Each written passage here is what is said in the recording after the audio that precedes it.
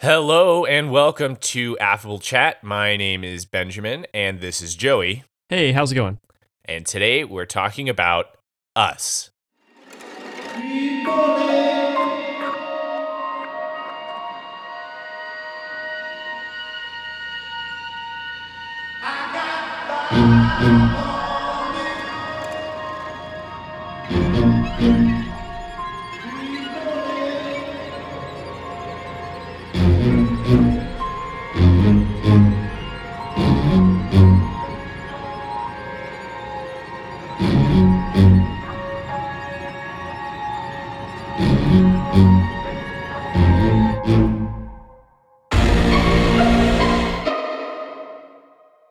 This is a horror movie. Directed by Jordan Peele. Cast includes Maz Kanata, M'Baku, Free Real Estate, Handmaid's Tale, Shahadi, is that how you say it? Shahadi Wright Joseph, and Evan Alex. I watched this in theaters. Joey, I assume you did that as well? I did. No pirating on Affable Chat. We pay for the movie tickets. That's I right. actually saw this one twice. So did I. Which was worth it, I think. It was a lot clearer to me the second time. Yeah, I was paying a lot closer attention the second time. Which this movie does warrant. It's very well planned out. Joey, go ahead and give us that synopsis. A successful man gets a great deal on a used boat. Yes, sir. That is Us. I'll go ahead and get us started with my pros. I thought this movie was... First off, it's really funny and the dialogue is realistic. That's something that I really enjoy in horror movies is kind of breaks from the terror where you can kind of feel at home and be like, oh, okay, they're being funny now. I can relax a little bit. Especially because the first time I watched this one, I was genuinely scared for most of it. Just because it's rated R, it's a horror movie. I'm kind of a scaredy cat. So the suspense was definitely there. And they do a good job of trying to keep that suspense alive. Although I don't think I was scared towards the end. But we'll get into that a little bit more. The great acting all around. It's such a cool idea to have all the actors play two characters, and I thought they all did really well in both of their roles, especially Elizabeth Moss. The way she contorts her face in that scene where Tim Heidecker's clone dies it was chilling. It was amazing, and you got to really appreciate what she brought to the screen. But all of them, really. There's a lot of setups and payoffs in this movie, which was why it was especially satisfying to watch for the second time. Because when you see them talking about things like, oh, I remember, okay, oh, yeah, I got that. They get back to that, and we'll cover those as well. It was a suspenseful and scary horror movie, and as a person who can't handle the scariest of the scary stuff, it never reached that point. So that's a pro for me. Very creative premise, not a surprise when it's Jordan Peele, and great soundtrack, great inclusions of a lot of great songs, and a nice twist at the end. Yeah, while we heap on praise, I want to agree completely. A unique and haunting premise, something that really kind of sticks with you. It delivers on both levels. It's both an entertaining and fun horror movie, but it also leaves the audience with a message that is difficult to forget. It subverts horror tropes effectively, and it's very stylistic and compact. And there's lots to unpack in almost every scene. And like you said with the acting, there's really incredible special effects having both actors in the same scene at the same time. Having cameras pan from one to the other and having them replace themselves is incredible. And the sound design and there's just impeccable acting by everyone. Let's talk about some of the things that we didn't like. First of all, what are the rules exactly? How does this whole thing work? And what are some nitpicks about logistics? How do they get all the stuff? Some of the lighting was really dark. It was a little hard to see what was going on, which probably is intentional. But when you see a movie like this, and especially in theaters, you kind of want to see all the detail. And some of the lighting was just kind of drab. And there wasn't enough doppelganger shenanigans for me. There was a little bit in there. And although I think I put an asterisk on this because I feel like if they had done too much of this, it would kind of subverted the message that they were trying to push. But there wasn't enough oh, he's pretending to be the other person. You see that in every single movie that has twins in it. You see it in The Island. with that Michael Bay film where they like pretend to be each other. Um, there's tons of movies that use like twins as a kind of plot element. The same complaint I had with Captain Marvel, where they got rid of the Skrulls. You have these guys who can shapeshift. Why don't you use them more? So I wish I had a little bit more doppelganger shenanigans. I agree with the like what are the rules to this scenario? Like there's the tethered situation doesn't seem to be completely consistent, and the first time I saw this movie, that was a big problem for me. The second time, I didn't focus on it as much, and I don't think that you're meant to. So I think you can consider it like kind of a nitpick, but we'll discuss it and see if we can hash out exactly what this situation is with the tethered. And then my other con is that the underlying meaning of this film, I think, is kind of up for grabs, but I'm willing to have my mind changed on this one. As always, I try to go in with an open mind on all this stuff, but just comparing it to Jordan Peele's other work, Get Out, it's a lot harder, in my opinion, to discern the underlying message in this one versus in Get Out, where it's very clear. I think you're right that it is a little hard to discern, but I think the message is pretty straightforward. I think there's really only one interpretation. Okay, well, I look forward to hearing that as we will cover it. But first, let's get into our overall section. Us is a great thriller. It's full of mystery and suspense so that it keeps you on the edge of your seat, but it's also funny and real, so it kind of feels like it could really happen. There's nothing too supernatural going on here. I mean, obviously, all these like clones, but they're like the government, but it never totally leaves the realm of reality. The screenplay is so carefully crafted. The dialogue feels real, but it's also interesting and funny. I mean, even if some of the dialogue wasn't just setting up a callback, it's entertaining dialogue in the moment. Like when you join this family on their, like when they're arriving at their summer home, you feel like you're just witnessing something that's really happening, which is really cool.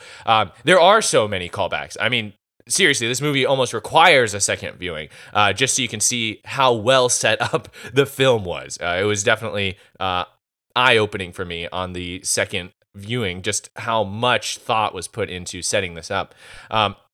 It's fun and thrilling all the way through, but there's also tons of Easter eggs and traces of an underlying message that help this movie stay in your head long after you've left the theater, especially because of the late twist. The cast is solid all the way through, especially because all the main actors play two characters.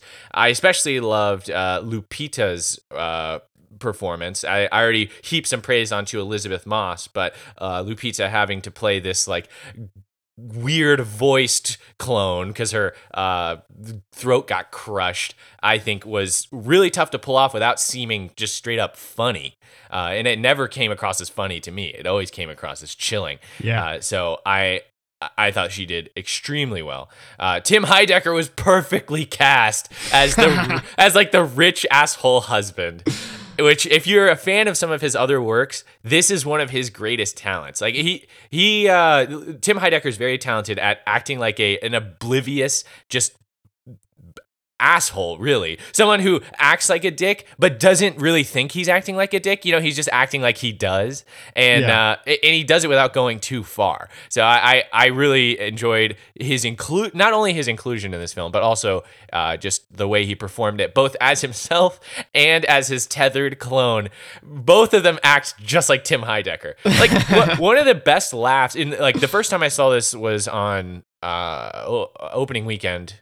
Actually, it's the second weekend after opening, and there's still a lot of people in the theater. So, there's a lot of laughs, a lot of screams. It was very loud in there in general. When I saw it yesterday, again, there was way less people in there, a lot less audience reactions. But when Tim Heidecker climbs onto the yacht and he's looking for Winston, what was his character's Gabe. name? Yeah, when he's looking for Gabe and Gabe's hiding down below with the flare gun, he's like looking around silently, and then you see him like drop his arms in like a what's the he's like so expressive without saying anything. So, just amazing, and definitely drew a big laugh even from the small audience.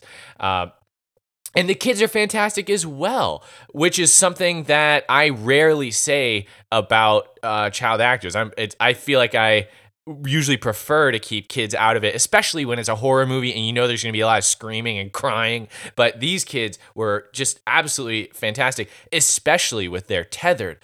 They were horrifying, especially the young girl. Yes, she was even more so than like the kid with the mask. The way she looks at you, the way it's she like, smiled. Yeah. So it's just all fantastic all the way through. So yeah, I agree with all the things you just said. The movie really delivers. It starts off slow with like a bunch of these little coincidences and creepy music, and I was kind of getting frustrated because like, what is this going to be? Like, is this just going to be like, oh, like kind of glimpses of the ghost or whatever is going to happen? I really didn't know much about this movie coming into it. I hadn't seen any trailers. I had just kind of heard kind of the premise, so I really didn't know what to expect. And I feel like they do a really good job of kind of bringing in the monsters, which is the others, the tethered, in pretty quickly, and then moving the story along like very naturally, and like the movie doesn't seem long at all. It actually kind of seems short, even though it's like 2 hours long. And once the horror begins, it just escalates and escalates, but it doesn't linger too long on one thing, and it just kind of moves toward this nice conclusion with a very solid pace. The tone of this horror movie, I put horror in quotes, is kind of odd. Although there are moments that that genuinely scared me, they kind of made me gasp and like, oh no, what's gonna happen? When she like walks back into Tim Heidecker's house and the twin is there, right? And she's like, she's not on the thing, and she like comes at her, and then she's like jumping at her like she's like some sort of feral animal.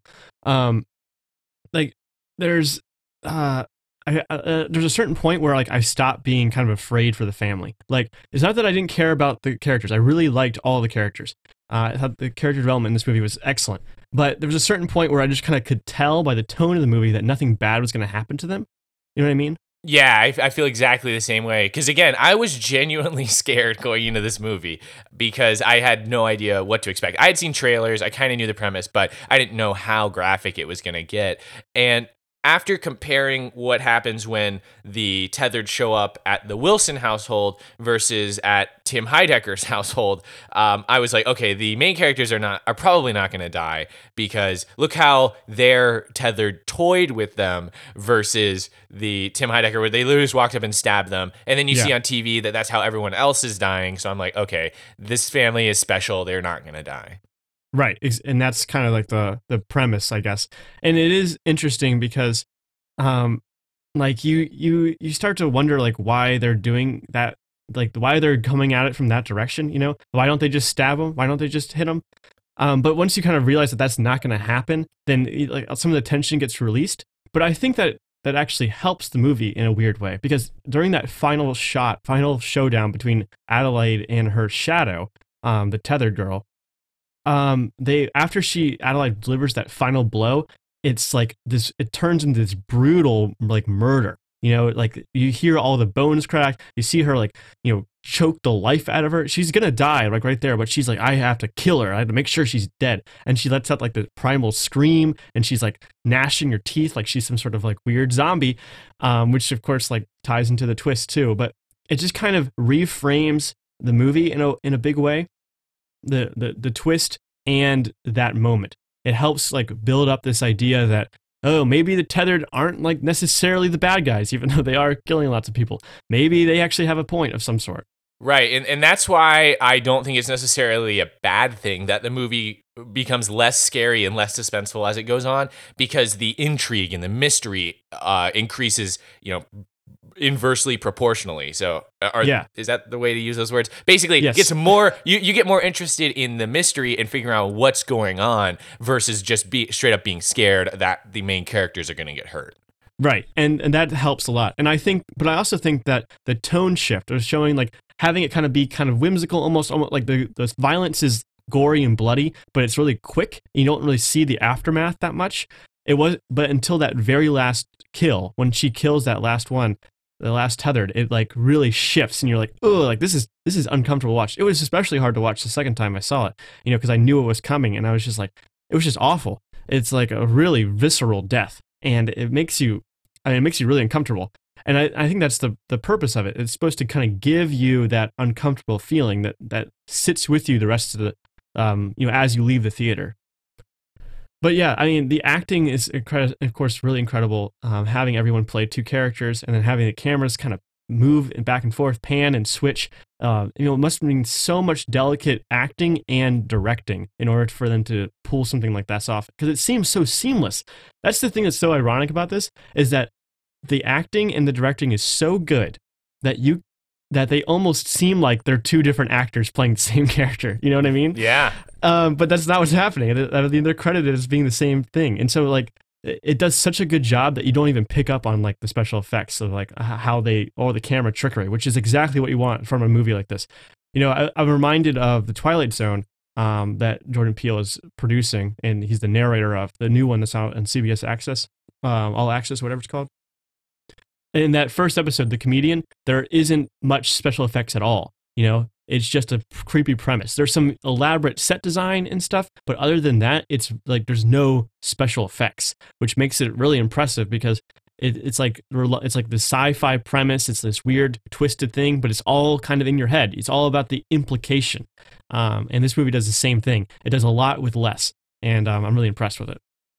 Yeah, I like that a lot. I have no idea how they plan this because there's so many different scenes where they're playing two different characters. But it's really well put together.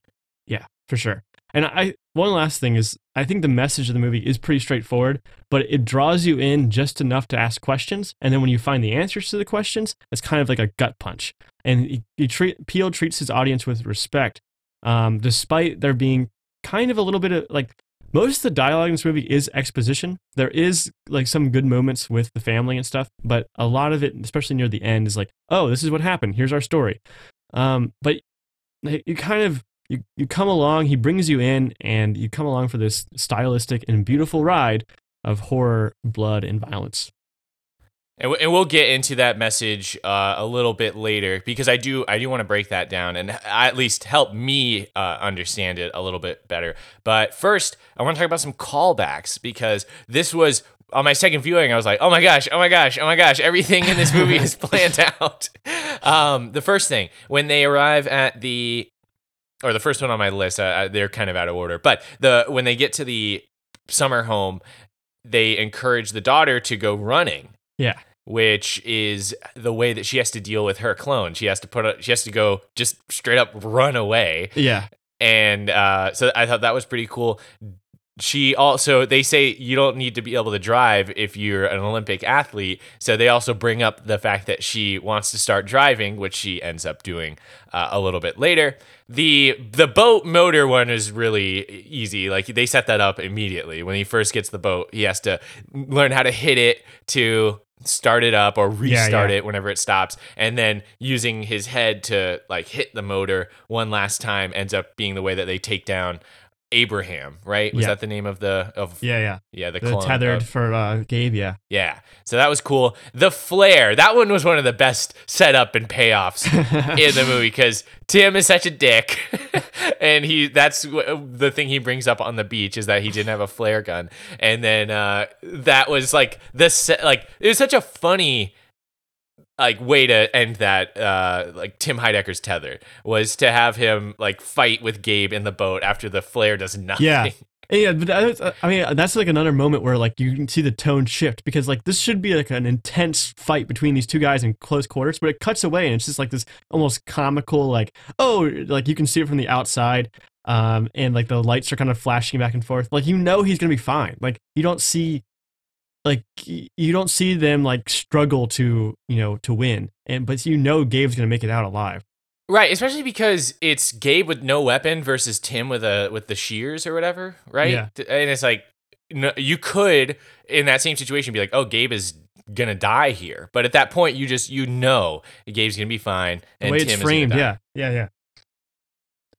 Okay, so the next one is the cartwheels, because on the second watch through, I was like, dang, these twins are doing way too many cartwheels on the beach. She even cartwheels onto the son's sandcastle. Yeah. And they're also rich pricks as well, the twins, or the girls. I don't know if they're twins. They look very similar. But they are twins, yeah. When their tethered show up, they're cartwheeling all over the place. Also cartwheeling way too much. So that was like kind of a more subtle... That was a good creepy moment. I like that part a lot. Where they, because like you see him cartwheel across, and you're like, and so you know exactly what it is, right? You know it's the twin, you know it's the tethered twin, and she's like, doing weird, she's doing cartwheels like her tethered other part was doing. Yeah, yeah. It's kind of like like an exorcism type thing, where like it's creepy to see somebody who's like a clone of someone else doing wacky things, like cartwheeling around. Like, what a natural way to get around.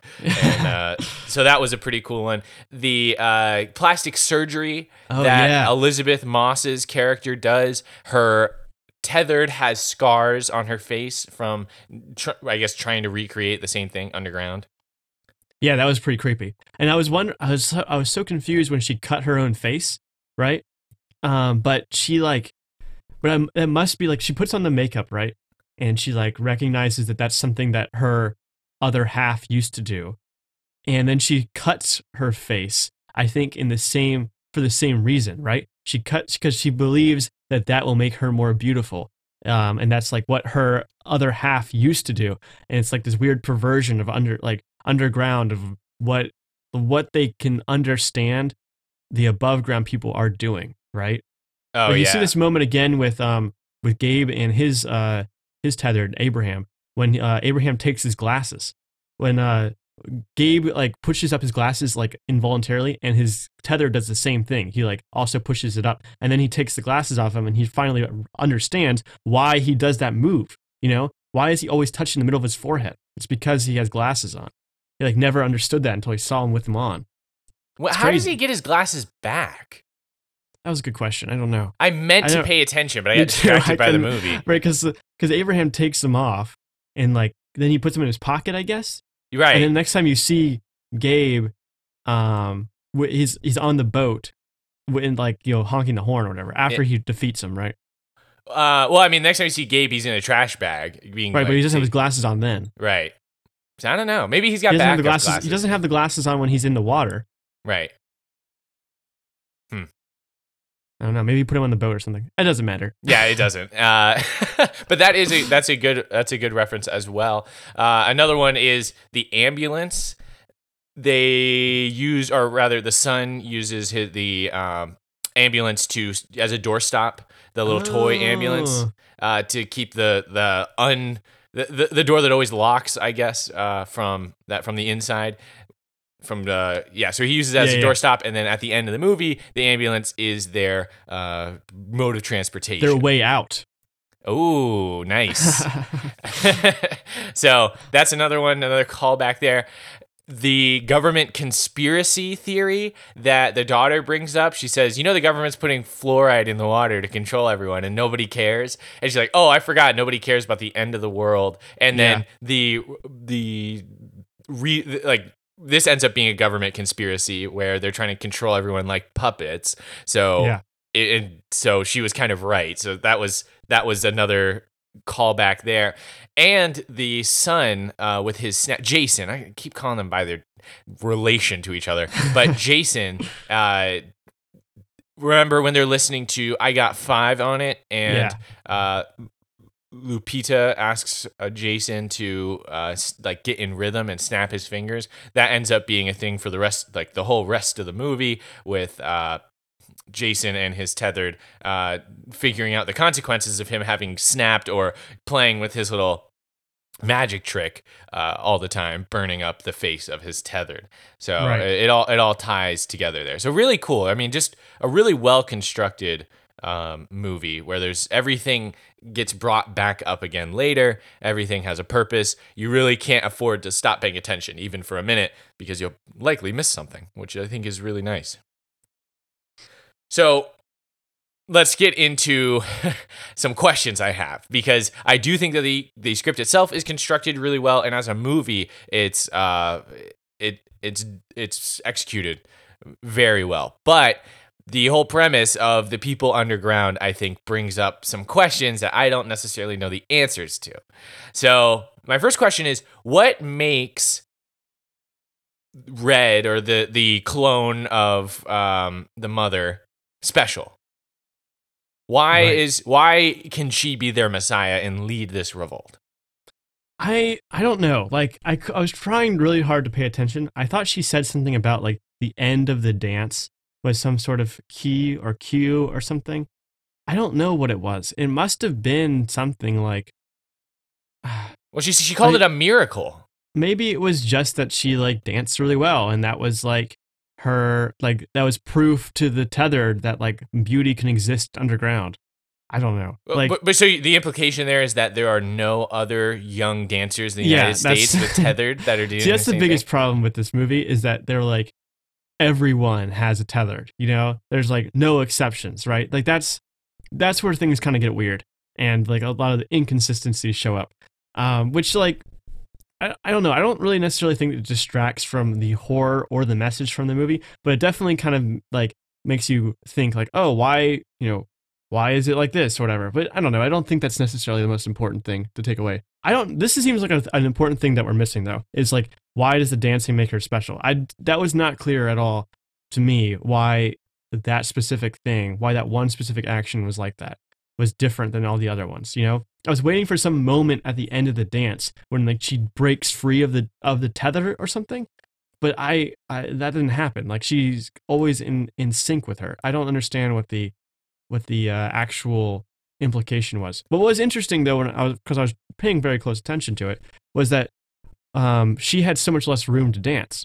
She kept pushing against the walls of the underground. You know, her stage was much smaller, which kind of also supports this message of these people underground don't have the same capability as the people above ground. They don't have the same freedom that the people above ground do. They're constantly walled in. So that was kind of a cool little piece. Well, you know what I'm saying? There's the ingredients are all there. We have like if you made a hard rule that the people underground always have to do what the people above ground are doing, that gives them a reason to be stuck down there because they would never be able to get up. And then you switch it. You bring an above ground person underground and then make them do something that breaks the spell or changes the situation so that now the tethered are untethered. And then it's like, okay, now that we're free, we should unite and go above ground and kill everybody.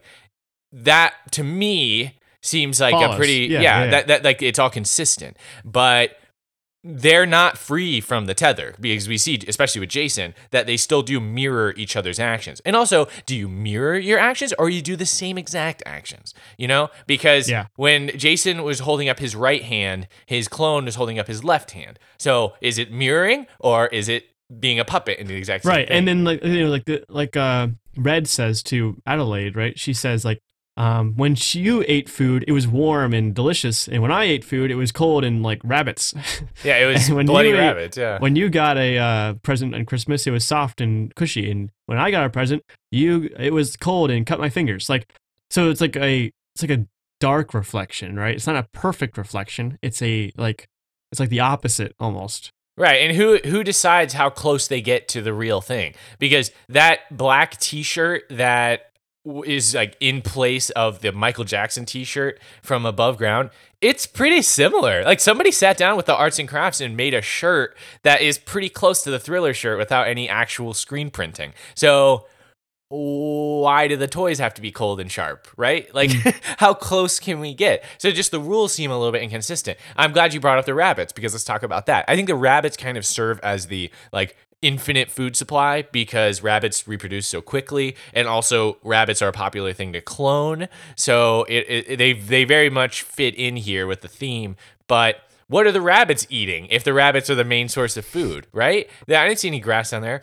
And again, with the rabbits, I am not a big fan of people talking during movies. And I've had people disagree with me, and they're like, no, the reason you go to the movies is so that you and your friends can talk during the movie. I big disagree. That's stupid. A big disagree. But I will give credit where credit's due because when they first show the underground, when Adelaide finally gets down there and you see all the bunnies all over the place, he whispers, he's like where's the rabbit poop? Like where? Because with that many rabbits, there's gonna be tons of poop everywhere. And I was like, dude, yeah, you're it was exactly super right. clean down there. It was like really nice, actually. Yeah, and it did have this kind of like dream-like feel where it's like you're in this otherworldly place, you know. But that's never explained. They're never like, hey, these rabbits don't poop, you know, or something like that. They just are down there. So okay, that one's definitely a nitpick. You don't have to put poop just because you have rabbits in the movie. But I just think that they kind of threw that idea out there. It's like, oh, rabbits are the food supply, the end. And I just don't totally understand the whole situation. Also, so it's a government like Conspiracy. Well, yeah, it's a government program that they were trying to do to control everyone above ground, but it failed, right? They couldn't control the public like they wanted to. So they just leave everyone down there? Wouldn't the government destroy their failed project? That's just asking for it to leave the entire population of the United States underground, right? I mean, yeah, but like, I don't know. I feel like that kind of mass negligence is kind of what we can expect from the U.S. government in some respect. So, Okay. Somebody was just like, why don't we just, they'll be fine. We'll just leave them down there. It's fine. They have rabbits. Fair enough. And maybe they were like, there's no way the rabbits will sustain them forever. Yeah. Maybe they thought they were taking care of the problem themselves, Yeah.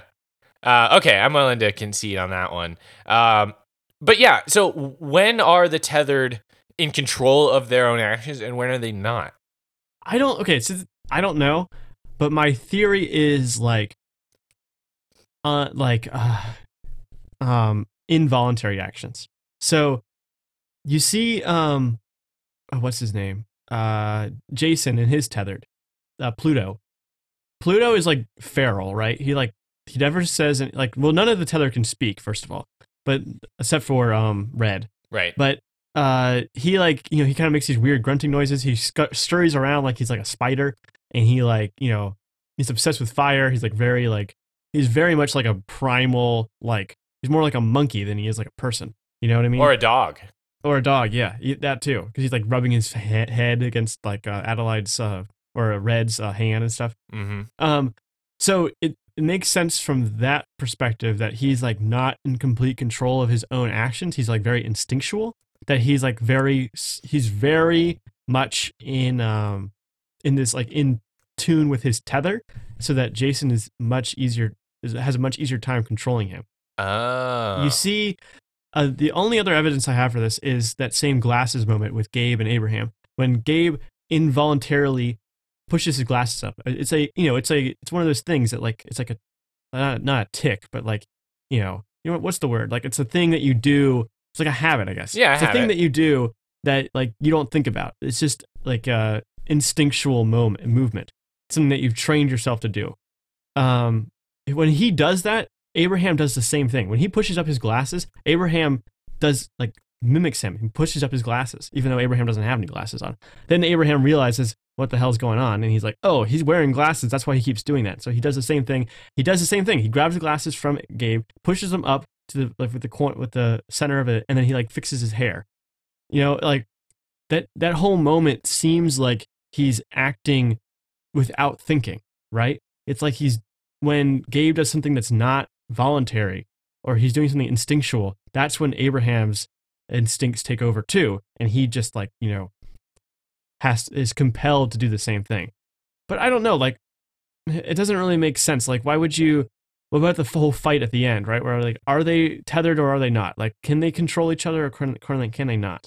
Well, I don't really know what the. I don't know. There isn't really a consistent rule. Well, is going to the fair a totally instinctual activity because everyone was doing their tethered thing in that? Yeah, and then when she's after they break free, right? Once they start planning this whole thing, they're all organized and they're putting stuff in the beds and they're all zipping up the things and that they're clearly untethered at that point. Right. So I don't know. I don't know what the implication is. It could be that what's her name from Underground? Once she did that dance or something that broke the spell of some sort. I'm willing to concede that, but that's not what happens. Plus, there's that whole moment when the at the very end, after the twist, when you realize that the girls switched places when they were little girls, that whole moment when she walks up the escalator and then she drags herself downstairs, she must have been untethered to do all of that, right? Right. And that was before all of the dancing. So I don't know what's going on. But my whole thing, this is my big nitpick. What about all the other people that work underground? What about all the guys that work in the sewers, right? wouldn't they eventually meet their doppelgangers, and then their doppelgangers would replace them because they're like, hey, you're me, but you're like your life is much better than mine. Why don't I choke you out and replace you?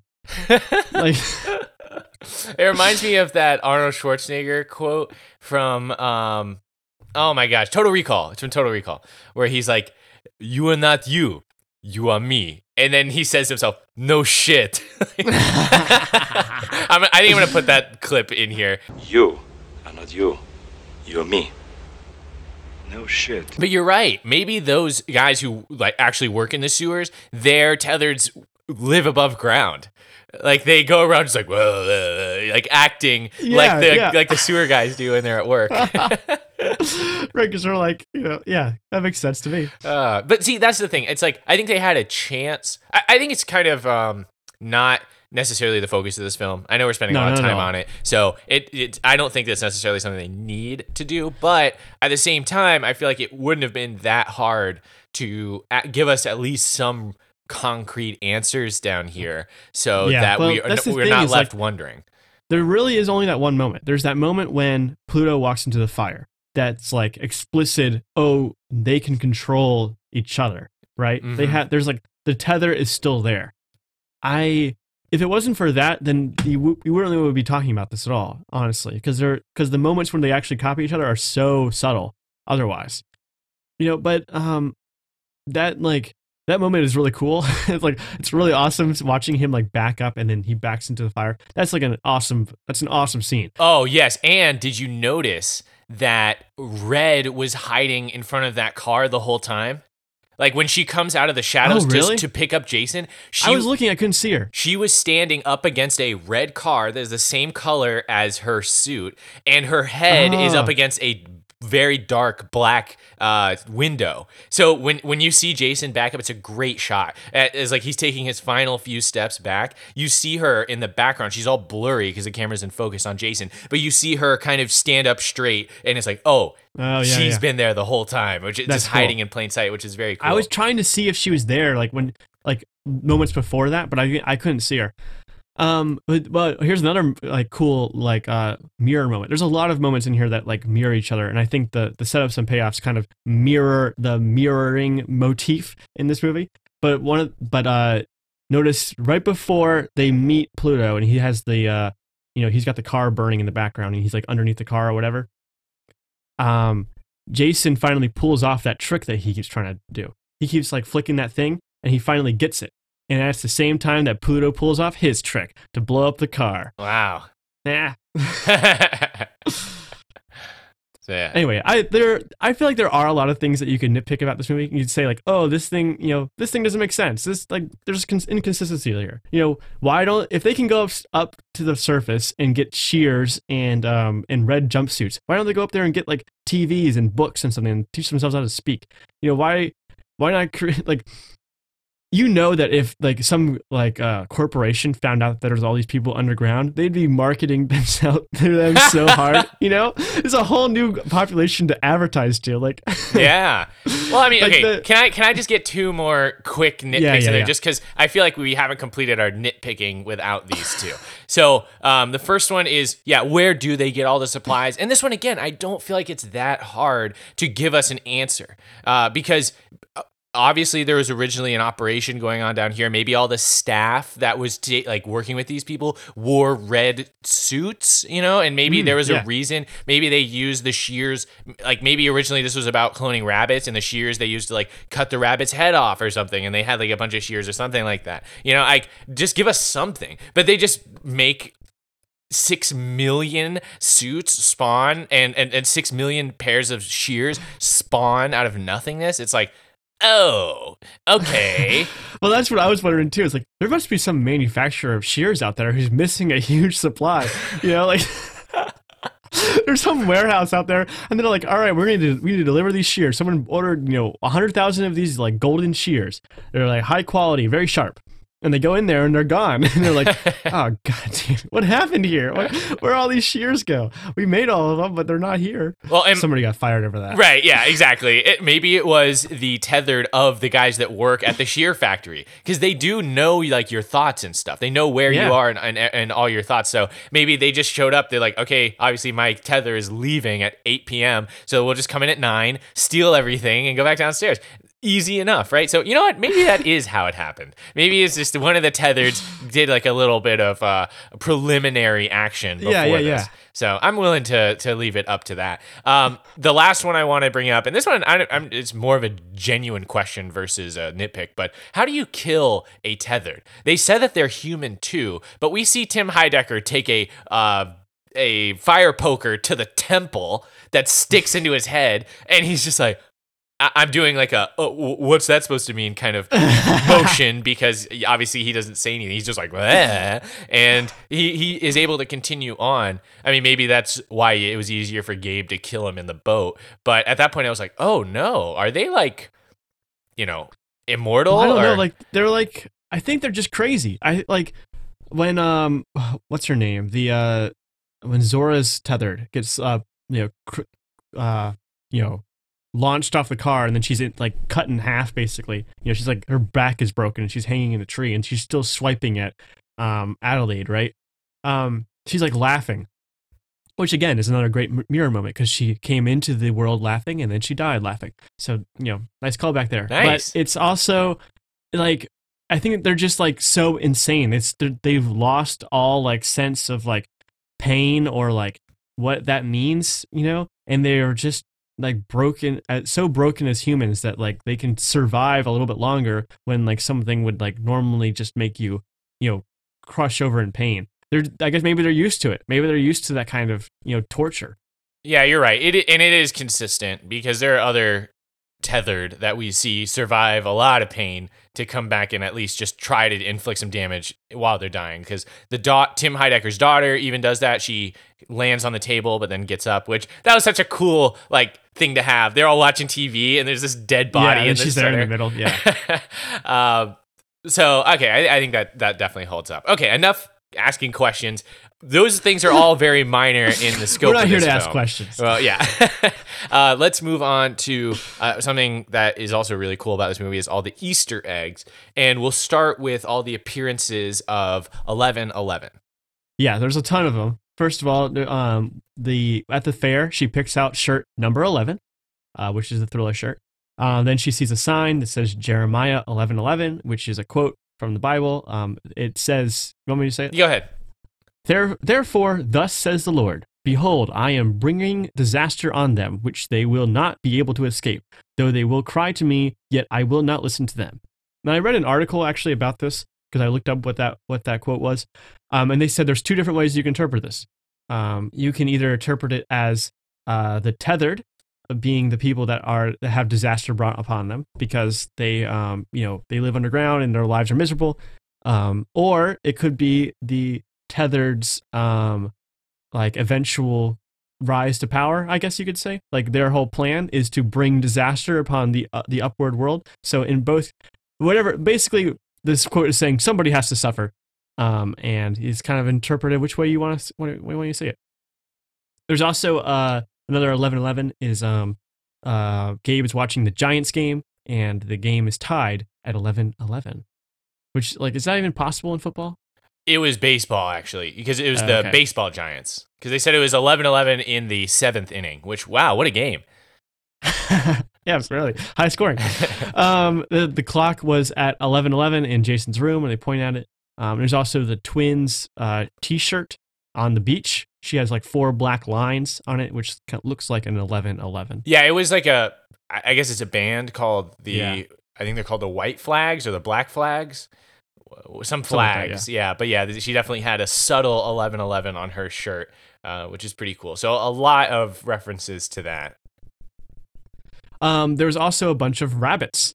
There was a little rabbit toy that Adelaide pulls up, and then eventually Red cuts the head off of. Yes, and there is a rabbit So when they're showing the scene where they're at the therapist and it's Adelaide is the switch. She's sitting out there playing with toys while her parents, with air quotes here, are inside talking to the therapist, and she's lining up all the animals in one straight really long line, and then the last one she puts in the middle that completes the line is a little tiny rabbit.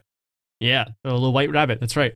There's also a rabbit on Zora's shirt that she's wearing, and she's also wearing a shirt later that says Tho, which is a rabbit in Vietnamese. Is that right? I guess you can pronounce it as Tho. I'm not exactly sure how they pronounce it, but it's the THO, but the O has like a little dash over the top of it or some weird character. Yeah. But yeah, I looked at, well, actually, I don't know how to type that weird O with the dash over it, so I can't independently verify this on Google Translate, but I saw multiple articles that came to the same conclusion. So okay. There's also the rabbits underground, of course, like they represent the tethered. Once Adelaide comes downstairs to confront Red, that's when you see all the rabbits running free, not in their cages anymore. So that's like a, symbolic of the tethered themselves now being set free. And of course, at the end, Jason has a rabbit with him in his seat. He's like from underground. Nice little keepsake. Yes. And I got one more, and this is my favorite one. Tim Heidecker's boat is called Biatch. Because it's not a yacht, but like it's spelled like yacht. Biatch. Yeah, which fits perfectly with who he is in this movie. Again, I'm so happy. Like, I hope that more people become fans of Tim Heidecker as a result of this, or at least check out his other stuff. I would love for his like brand of humor to go more mainstream because he's hysterical. He's hilarious. Is On Cinema going to do a video about us? I hope so. They have to. I mean, it's so big. And they did talk about Ant-Man after Greg Turkington was on that. So. Oh, really? Yeah. So did they mention that he was in it? Yeah, they did. That's great. So it's if you haven't seen it On Cinema, if you're listening to this podcast, you should listen to On Cinema or watch On Cinema because it's the same thing. So there's a shorter. So anyways, Tim Heidecker is great, and his yacht is also pretty great. So another Easter egg is when they're watching the TV at the beginning, which that was such a cool way to introduce this film, was the commercials on the TV, like back in the 80s, where you see young Adelaide, or young Red actually, watching the TV. And dude, how cool is it when between commercials you could see the reflection and it was her watching the TV, not a camera pointed at the TV. Very cool. Very well edited. But to the left of the TV on the shelf, there were some VHSs. One of them was Goonies, which is also about some people that live on the ground. But another one was Chud, which Chud is a horror film from the 80s or even before that. I'm not sure when Chud was, but it's an old horror film, and Chud stands for Cannibalistic Humanoid Underground Dwellers, and it's a horror movie about these monsters that live in the sewers that come up above ground and wreak havoc. So very much a parallel to the premise of this film as well. It's from 1984, by the way. 1984, and it's an iconic horror film that's referenced in other movies like Evil Dead. We actually brought up Chud in our Evil Dead episode. So a nice little Easter egg there. It's like guess we have to watch it then. Yeah, it's a classic Easter egg. I mean, maybe. At this point, haven't we seen it with all the references? Okay, another one that I thought was pretty cool. Do you remember when the Frisbee lands perfectly on that circle? Of course. How could I forget that? Right, but it's like, what's going on here? They so clearly are like, hey, take a look at this, but you're like, why? And and I guess Adelaide kind of brings that up. She's like, all these coincidences keep happening, and I think that she was referring to that when she's trying to explain this whole situation to Gabe. But the Frisbee is red and gold, just like the red suits and the gold shears and the gold gloves that the tethered all wear. So a promise of something to come. Yes, which I thought was pretty cool. Didn't notice it till the second time I watched it. And my last Easter egg was the concept of rock beats scissors, because Jason, his weapon of choice, his improvised weapon of choice, is that like geode on a stand. And that's because rock beats scissors, which is the weapon that all the tethered use. So a nice little rock beats rock beats scissors. And you do see some people playing rock, paper, scissors at the fair, and you see they're tethered also trying to play rock, paper, scissors underground, which is an interesting, like, when I first saw that, I was like, okay, who cares? Why? Like, what a weird thing to be doing, to be like standing up against a wall at the edge of the fair playing rock, paper, scissors. But I think it's because it's kind of a nod to this whole idea of rock beats scissors. So I thought that was pretty cool. So a lot of Easter eggs. I'm sure there are plenty we missed. This movie definitely gives you a reason to watch it more than once, which is great. I'm already making plans to rewatch this October in the lead up to Halloween, and I bet this is gonna be a popular Halloween costume, is to just wear the red suit and have a gold glove on and be like, I'm my own tethered. That's a good one. Easy. Yeah, as long as you can get that red jumpsuit, I think that would be a really easy one to pull off. So I like that. Okay, so another quality of this film is the fantastic music, and I just want to remind you of some of my favorites. At the beginning, when we see the family driving to their summer home, you hear I Like That by Janelle Monáe. Janelle Monáe, absolutely hugely talented performer and artist, and it was great to see her get a song in this great movie.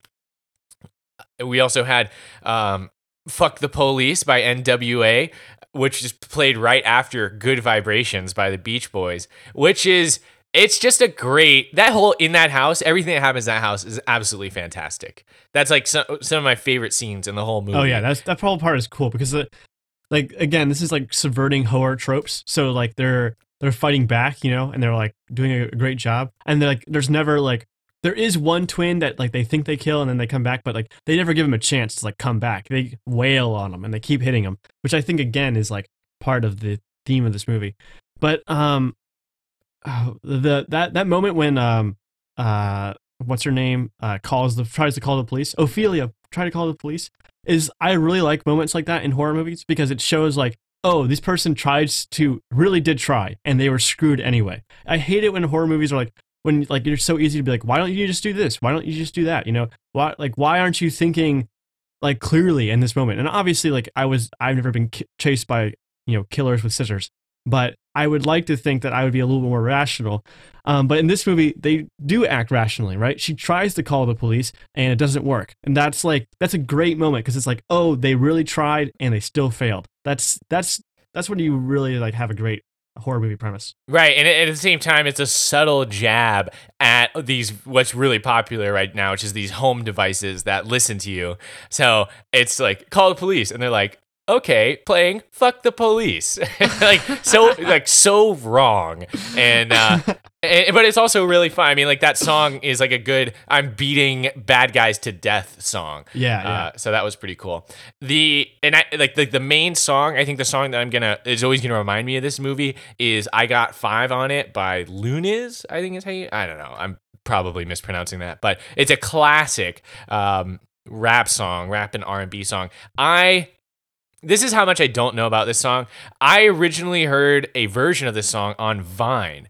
If you've heard of Caleb City, who recently hit 1 million on YouTube, which I'm very happy for him that he did that. He was a Vine celebrity at first, and he did a couple of times when the ice cream truck would come by, he would sing like this song, but with different lyrics, where he would be like, I got 5 on it, messing with that good ice cream, which is like a really PG version of what the actual song was. But I remember commenting on one of his Vines, and I was like, dude, you should make this into a full-length song. Like an idiot, I didn't know that he was just changing a couple of words to a very, very popular song. And I didn't realize that until I was sitting here watching this movie, and I was like, oh. Oh my god. So, but it is a great song. I mean, the reason I wanted him to extend it is because the chorus itself is really unique and iconic. So I thought that was a good inclusion. And then the horror remix, which we were trying to remember when they play it in the movie. I don't remember when they played it either, but they do play it. It must be when they're like after they've killed the other family. Once they've killed the white family. Okay. I think that's got to be around when it happens. It's worth another watch to find out, I think. Yeah. But they do a horror remix. And once you've heard the horror remix, you realize there's actually not that much of a difference from the original version, because the original version does kind of have a haunting aspect to it. But the remix is fantastic and a great song to like pair with this movie, to say like, that's why we're playing it at the top of the episode, because I think it does a good job of kind of encapsulating kind of the feeling of this film. So there were more songs than that, but those are the ones I wanted to bring up. Altogether, just a really great soundtrack to go along with this, which is no surprise because it's Jordan Peele. Next up, we have quotable moments, and while we can't actually rip these from the movie because it's still in theaters, we can talk about them. My first one is the quote from Red, where they ask like, "Who are you?" and she says, "We're Americans," which I think is like, I think basically is the setup for the underlying theme here, the message behind the film. Yes, I think so too. And I didn't realize it until I just read this here, but I think the title of the movie is supposed to maybe interpreted two ways, possibly. I mean, there is a lot of duality in this movie, so it's possible that us could also stand for the U.S. Yes, yes, definitely. And there is because of this quote and mentions throughout, I think that the U.S. is a big theme in this movie about like our role as people in the U.S.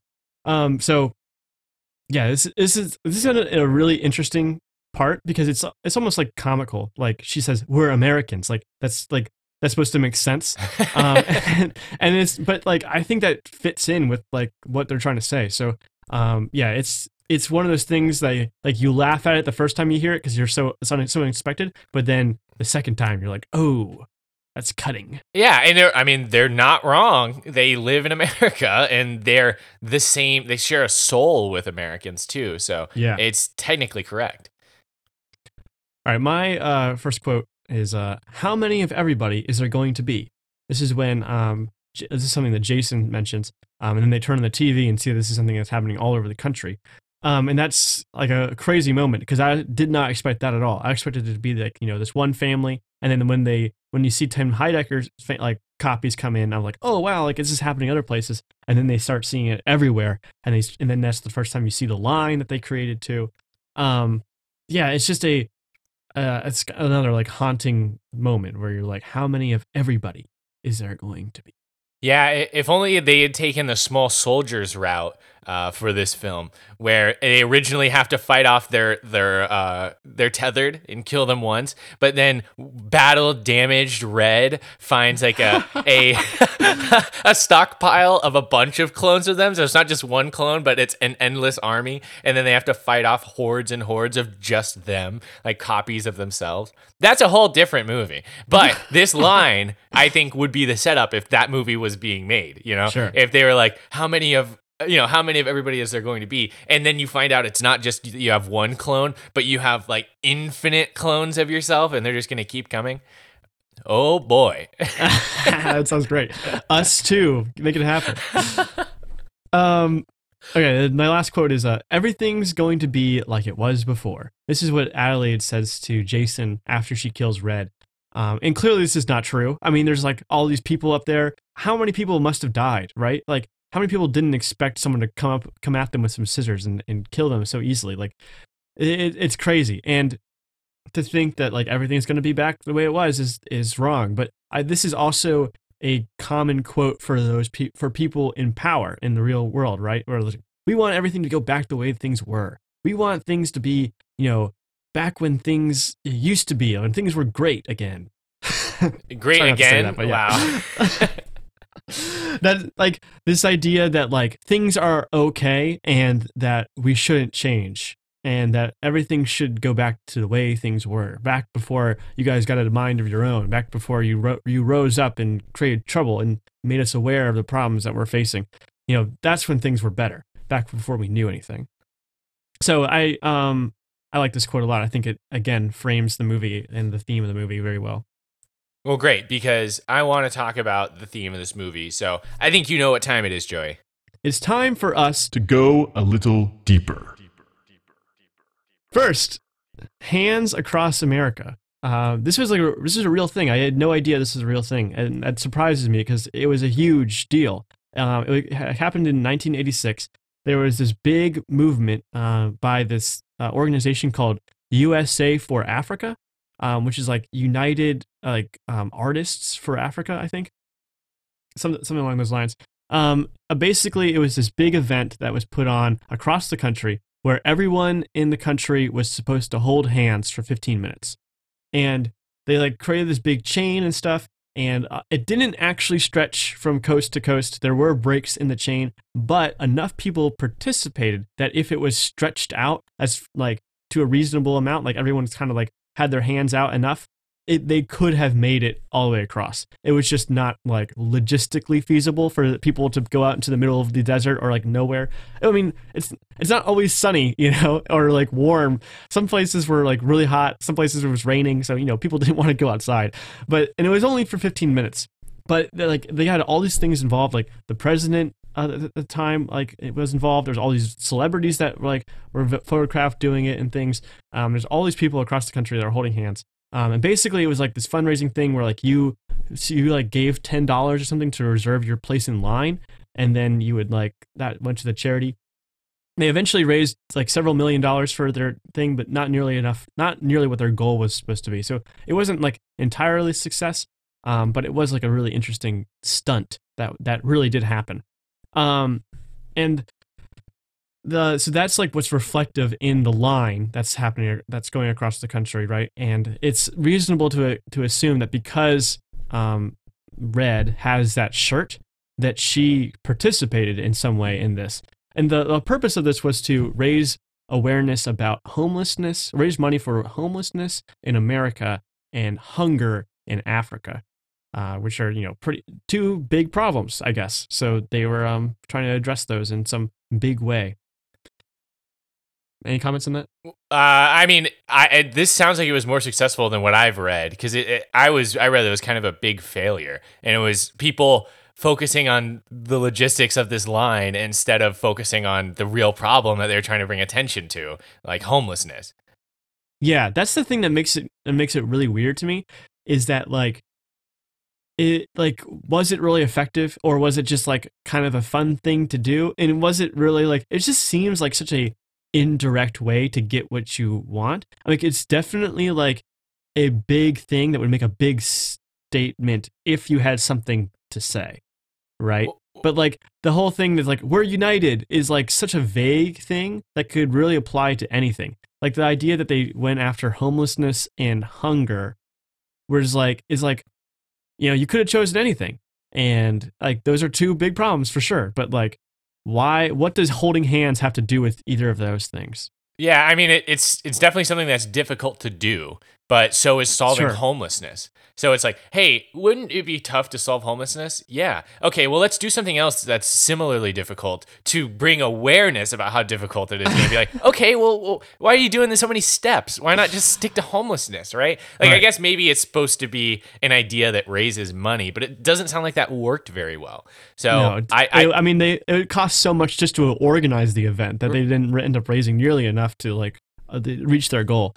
Yeah, so it makes it confusing for this movie too. Like, why did they, like, I can understand, like, from the plot perspective, why they chose this, because she had the shirt and it was something that she was aware of, right? And so she's like, this is how people do protests, maybe, you know, it's a kind of a childish, like, ambition, I guess. But, I mean, it is, in this movie, it's certainly more powerful than I guess maybe in real life it was, because you see all these people that certainly weren't there before, and they're all out there, you know, holding hands and stuff, and they're just, like, standing. It's like, but it's like, why exactly? You know, like what exactly are you trying to prove? There is another interesting aspect of this though. You see the line, it is in Santa Cruz. And I looked up where Santa Cruz is. It's kind of in the northern half of California, which means it's almost like directly in the center of the continental United States. So like it's in theory, you could have a line that goes from there all the way to the other side of the country, and it would divide the country in half. So that's kind of an interesting idea. Yeah, I mean, it was cool seeing like the beginning of the line, because they go all the way to the water. And yeah, and they're like, people are up to like their necks. And then that last shot where they're over the mountains and stuff is so like crazy. Oh man, that gives me chills. Well, I mean, just the purpose of the line for me was at the very least, it was like a kill count because people weren't joining that line until they had killed their tether or the tether had Yeah. killed their original. So it was just kind of a cool way to show instead of just showing like a pile of corpses, we see a huge line stretching the entire country. You're like, oh, everybody's dead. Yeah, lots of people are dead. Which I think was Okay, cool. Like so- that final shot Yeah. was really memorable. Seeing the lines go across and the helicopters up there looking at them. Yeah, it's really crazy.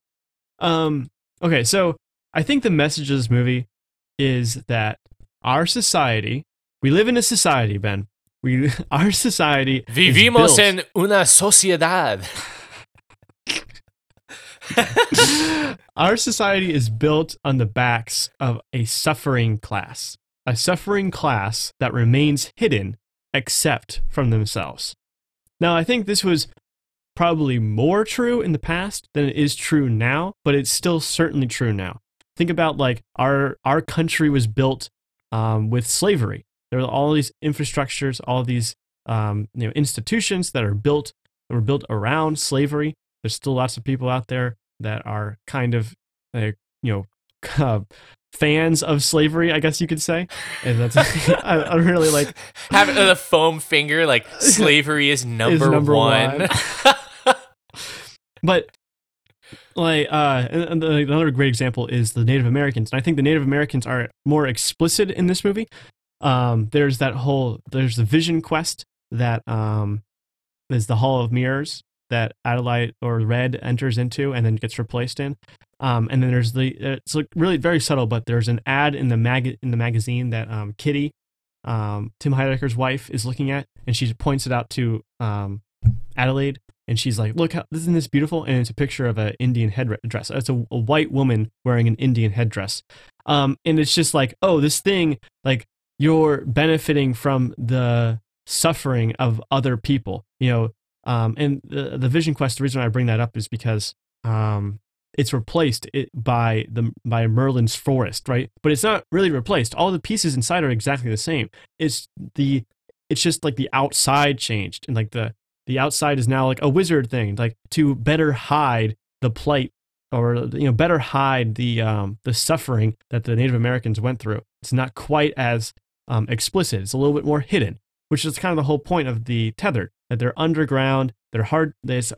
Nobody knows they're there, and people would rather them not exist at all. But there they are, and they're constantly reminded of their own suffering. They're constantly seeing the world that they have to suffer through, and they know why they have to suffer. It's because other people upstairs are living better lives. So, like it's this thing that like, oh, like you should think about like how you live a life of privilege. Like you have all these things that you take for granted, all these things that like all these pieces and things that you enjoy, and it's because other people are suffering that you can enjoy them. Think about like sweatshops or like what was the other good example? Like basically anything that like any like product or anything that's made in another country. Like, oh, your cell phone is a perfect example, right? There's that company Foxconn that makes iPhones. There was a whole thing about like they work their employees to death. Like the employees like work 7 days a week, like for months and months and months, and they can't make enough to even buy the products that they're making. And like they have such a problem with suicide. They put up nets to keep people from jumping off of the roof. Like it's awful. And like again, like you don't think about that. You don't see that because they're in another place. They're on the other side of the world. They're suffering and making the things that you enjoy, and you can get it for cheap and all that, but you don't have to suffer the consequences that they have to suffer. Nor do they, and they know, like, right? They have the thing on there. They see Apple. They know where this is going, and they know what went into making it, but you don't, and you don't have to see it. Out of sight, out of mind. Wow. Okay, I get it now. Because like I've heard the meaning is like that like America is built on this suffering underclass, but I was like, that's not the case in this film. The people underground aren't building or doing anything for the people above ground, but they're suffering as a result of the good things that are happening to the people above ground, like the Christmas presents that end up being sharp and cutting their fingers, and eating nice food, which ends up having them eat the rabbits. So okay, I get it. It kind of goes in the opposite direction, but it's the same exact message, which is, I mean, yeah, it's definitely like haunting. I was talking to me and some of my coworkers are training for the Oklahoma City Memorial Marathon. We're not running the marathon. Like, I'm not going to run the whole thing. We're doing a relay, so we have different legs of the marathon that will take turns running.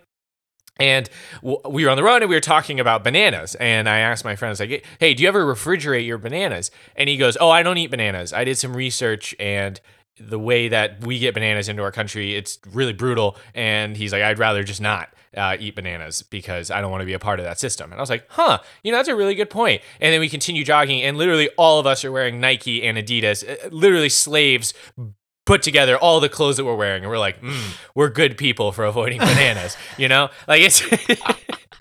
Well, you remember that we made a film together about bananas and the horrors that bananas. That's right. Like bananas are like one of the worst things, and like cause so much suffering and like for so many people. There was this whole like riot or something that happened in the early 19th century, and like, if you look it up on Wikipedia, it's like either 200 people died or 2,000 people died. We don't know. Like, some people came in with a train car and with a Gatling gun and fired into a crowd, and nobody knows how many people died. Like, and that was because of bananas. Like, it sounds so silly, but the reason that bananas are so cheap is because they're basically built with slave labor. It's or grown with slave labor. So, yeah. But I mean, this is another really great point that this movie makes, is that you personally are responsible. That's the powerful thing about having the doppelgangers be, copies of you, right? Is that every action that you're taking, like, imagine if that was real, like that every action I took right now, somebody else was copying that, right? I'm sitting down in a chair talking into a microphone right now. There's somebody else, underground, sitting in a chair talking to himself out like in the middle of an open space, like what does that look like? Or like if you're on your phone, right? I was thinking about that when I was watching the movie, watching Zora play on her phone, right? Think about what her tethered is doing in that moment. If she's copying every movement that she's doing, then she's like sitting there tapping nothing, staring into nothing. It's like it's this kind of spooky realization that maybe every action you're taking is at the expense of somebody else. I like that a lot. Yeah, what can you even do though that wouldn't be at the expense of somebody else? Like go jogging, I guess.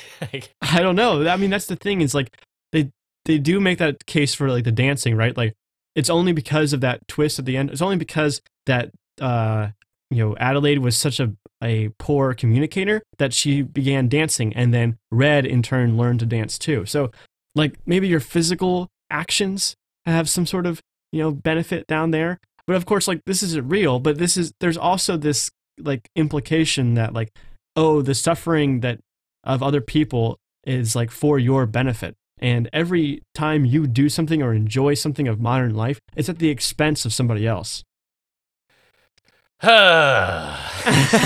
It is uncomfortable, and that's the whole point. That's what makes this movie really amazing, is that it delivers on the horror premise so well, right? It's scary, it's fun, it's exciting. There's like great moments throughout. Then it hits you at the end, and it's like, oh, you're part of this. You're as much an accomplice to this as anything else. And I think the twist aids this as well. It proves the point that the only thing that matters is where you were born. If you were born above ground, you enjoy the lavish lifestyle that you can see. You can see the sun and feel the wind. But if you're born underground, then you're just like the people above ground, but you just are born to a worse situation. You have to freaking deal with it. Doesn't matter like whether that's fair or not. That's like how things are. And that's not right. That's not the way things should be. But the point that they're making is that there's people that you can't see that are suffering at your expense. which, yeah, I think I've made that point. Yeah, no, and I now I'm like, how did I not see it before? So it's great, and that's the thing that you're signing up for when you go to see a Jordan Peele film is kind of a political commentary, an underlying commentary, or cultural commentary maybe, but Yeah. it's something that he's delivered on once again, and I wish to rescind my second con, which was that the meaning of this film is kind of up for grabs, because I do think it's actually now that you've laid it out, it's pretty clear. So one last deeper topic, and this is something I just want to lightly touch on. I've kind of gotten into a groove here ever since Captain Marvel talking about representation in film, and I don't even think I guess I don't really feel like this was a big part of marketing of this film as much as it was maybe for Get Out, like the race aspect of it. But this is a movie that stars black actors, and if the Oscars or the award shows are any measure of representation in films, these types of films aren't made very much, and there's just not a lot of representation for African Americans in film. So this is a good movie that features black actors, not a movie that's good because it has diverse representation with black actors. And I think that it's important to make that distinction, because having a movie that stars a underrepresented or marginalized group of people doesn't inherently make the film good, even if the intention is good. I think what really serves as appropriate representation is making something that's good, has merit on its own, that also features a diverse cast, because otherwise it's going to seem shoehorned in. It's going to seem like you're just making the movie to say that we made a movie with black actors, and it's not going to play as well. Well, I think that the casting of like the main characters as black actors actually helps, like, aids the message of this movie too. And that's that, like, you see their lifestyle, right? They can afford a beach home. They can go to the beach. Like, they can do all this stuff. Like, the dad can buy a boat kind of on a whim. Maybe it's not the nicest boat. You know, he's trying to keep up with the Joneses and stuff. Yeah. But they're still well off, right? They are just as much a part of this system that benefits from other people's suffering as anybody else. It doesn't matter the color of their skin. What matters is their class and their status in society. And I mean, this, again, like, this helps move, like, this is the message, right? It's like everyone has a role to play, and everybody who is of a certain level is enjoying the benefits of a society that's built on other people's suffering and has been that way for a really long time. And you forget about it and you act like it doesn't exist, and that's enough for people to kind of, you know, get rid of it or whatever. And yeah, so like you said, like this movie does such a good job with making a movie that's good first and then caring about representation afterward, or not making that part of what makes the movie good, I guess. I think that the casting choice does aid in the like the message in a good way, because it shows that, like, nobody is necessarily free of this, but it also like proves the point that, like, it doesn't matter, like, your color of your skin or anything. What matters is if you're a good actor. And these people have been in other great movies. I mean, what's her name? Lupita. I can't pronounce her last name. I don't want to say it because I'm going to mess it up. She was in Star Wars. She was Maz Kanata. And then there was M'Baku, Winston. What's his name? He was also in Winston Duke. He was in Black Panther, which is, you know, award-winning movie. These guys are great, and they do such a great job carrying this movie. And it's because they're great actors. So it's awesome seeing a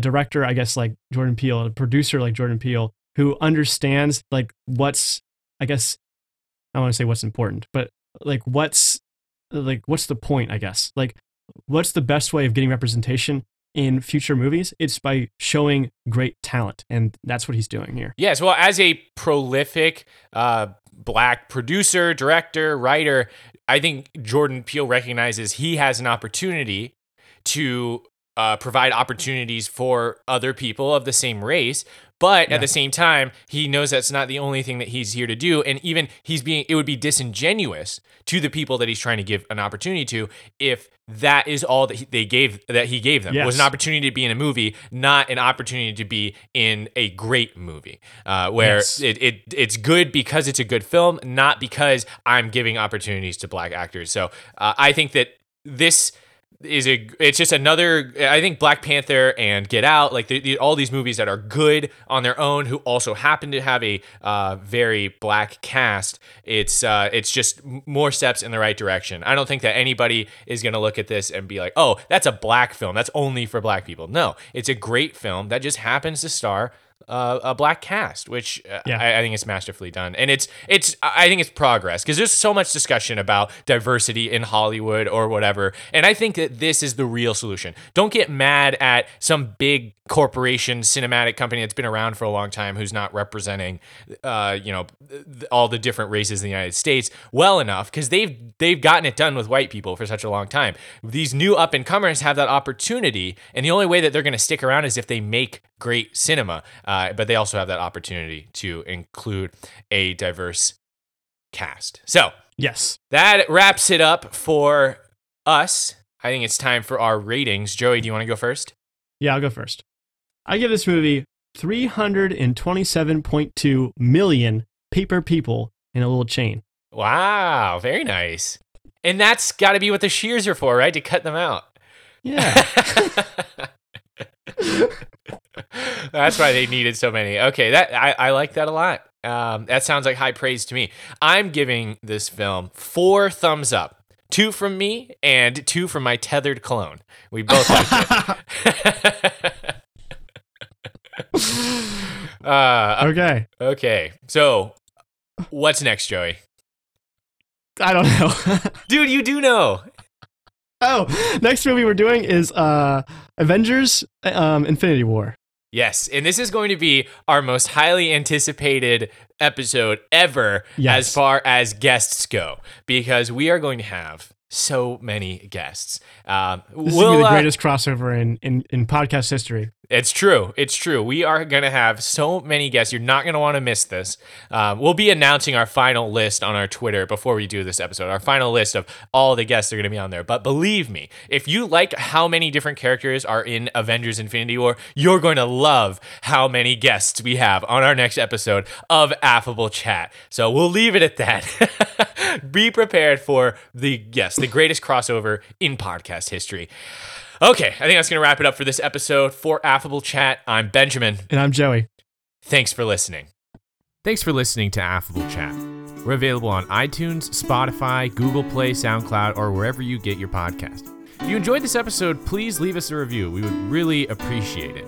If you have a question, comment, or want to request something for us to talk about, you can reach us at our Twitter account @AffableChat or our email affablechat@gmail.com. Once again, thanks for listening, and we'll see you next time.